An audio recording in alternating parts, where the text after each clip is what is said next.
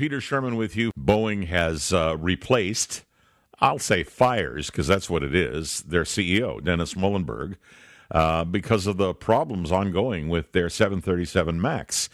You know, I got to ask a question, and I will ask it of our aviation expert, Jock Williams, in a couple of moments. I'm wondering if they announced this week that the 737 MAX's problems were completely resolved and they have a computer fix in the airplane software, would you get on one at this point? Because it's been, I guess a year, give or take, that plane has been grounded, and they've got something over 5,000 orders going wanting, and they're producing airplanes that can't fly. It's a crazy situation, but I'll just give you the background on this latest turn of events, and then we'll talk to Jock and find out what's going to happen here, at least what he thinks is going to happen. They fired Dennis Muilenburg, and this was kind of first thing today, as the company is struggling, and that's the word that's being used, to regain regulation trust, the regulators, customer trust, the public's trust, because of two fatal crashes of the 737 MAX. 346 people were killed. This was last year. The chairman, David Calhoun, will become the new CEO. This is January 13th, and the transition period will allow him to exit other commitments than Boeing.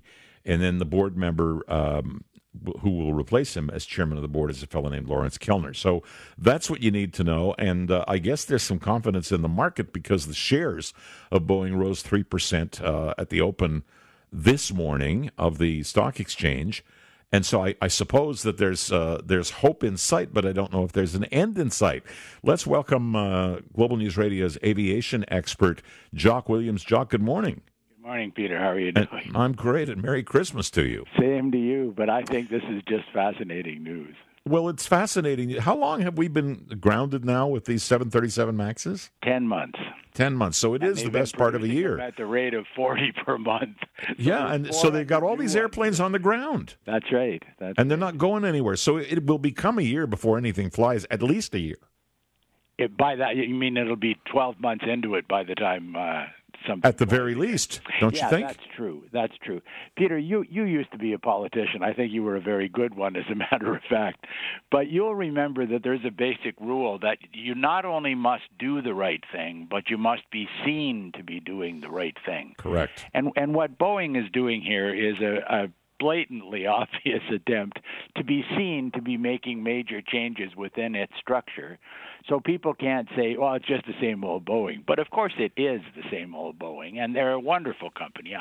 Believe me, I would fly one of their airplanes tomorrow morning if given the opportunity because they make the best airplanes in the world. Well, we all do fly them routinely because that's pretty right. Well what's up there in the sky. That's right. There's more of them than anything else. Yeah, so there's Boeing, and we all get on them, and we don't expect to be hurt or killed as a result of it, and we're not. I mean, occasionally there's a mishap that's not due to anything that Boeing did, and something happens, but it's rare. So I'm very confident when I go to the airport, and I'm pretty well always getting on a Boeing aircraft, as are you. But there's this 737 MAX, 10 months on the ground, huge orders. I think it's about $1 trillion worth of backlogs, huge.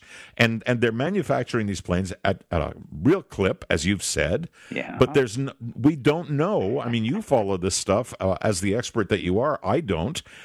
What are they saying at this point? Why can't they fix software and make the plane fly? The body of the plane is by and large the same plane. Yeah, the software is long since fixed. You trust me, there's nothing wrong with the software.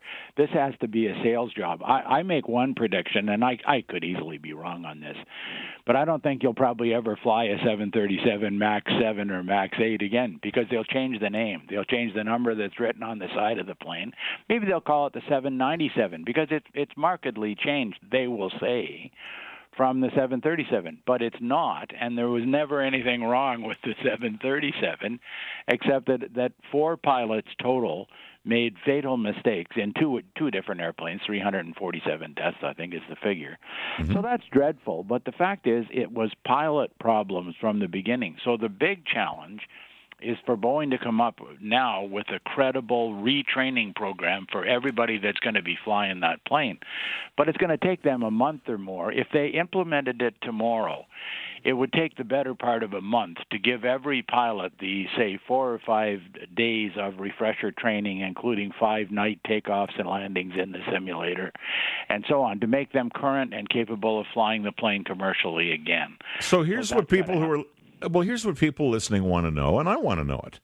If, as you say, the software issues, if indeed there were software issues, have been fully addressed, if indeed this is a question of properly training pilots as to what to do when the autopilot, they were saying overcorrected or whatever it is, why is this company in so much trouble? Why are they firing a CEO because it looks good? Why are they not getting the plane recertified? Why are we not flying in them?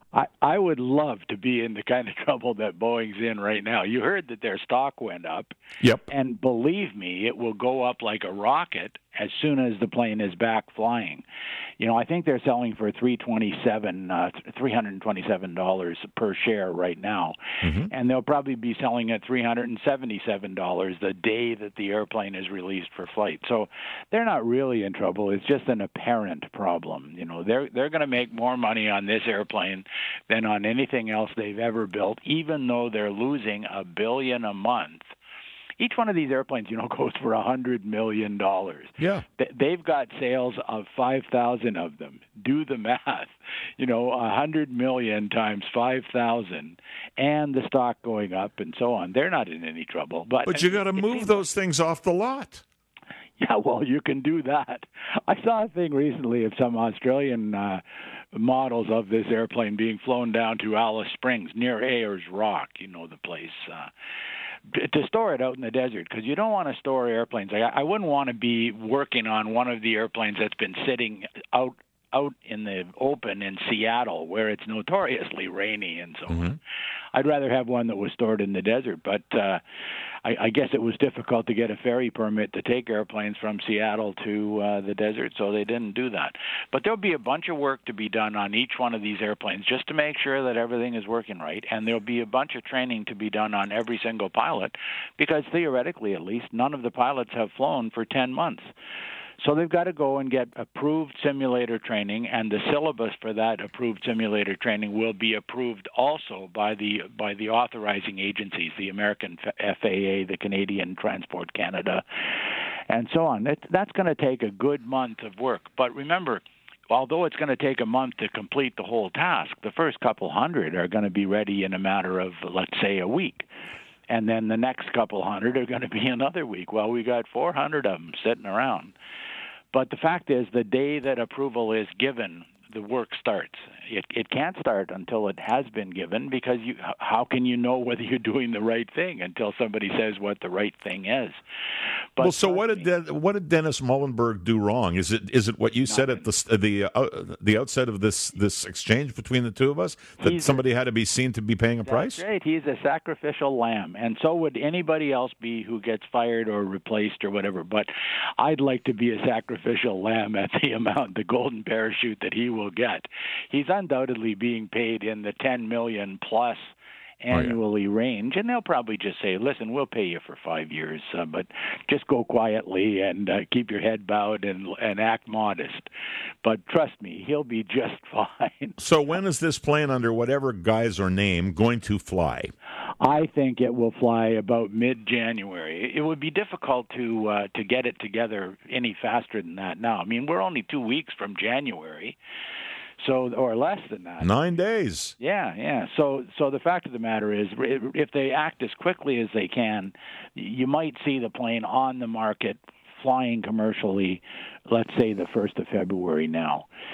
But it's not like anything notable is going to happen between now and then. It's just that it takes a period of time to check the planes out and to do this training on the pilots.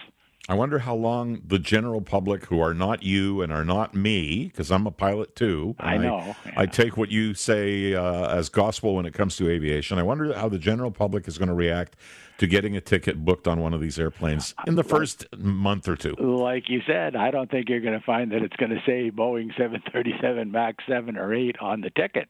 It's going to say Boeing 797 or something like that. They are inclined to use 7s. It's a tradition since the 707, but they're pretty much running out of them. They're running out of them. That's right. Yeah, but Jock, it'll have a different name. Nice to talk to you, and I wish you compliments of the season, a Merry Christmas, and a wonderful 2020. Same to you, Peter. Okay, Jock Williams, aviation expert for Global News Radio. Undoubtedly, we will talk to him because this is an unfolding story. And according to Jock, we're going to see these things fly inside of the next 4 to 8 weeks. And about time, I guess.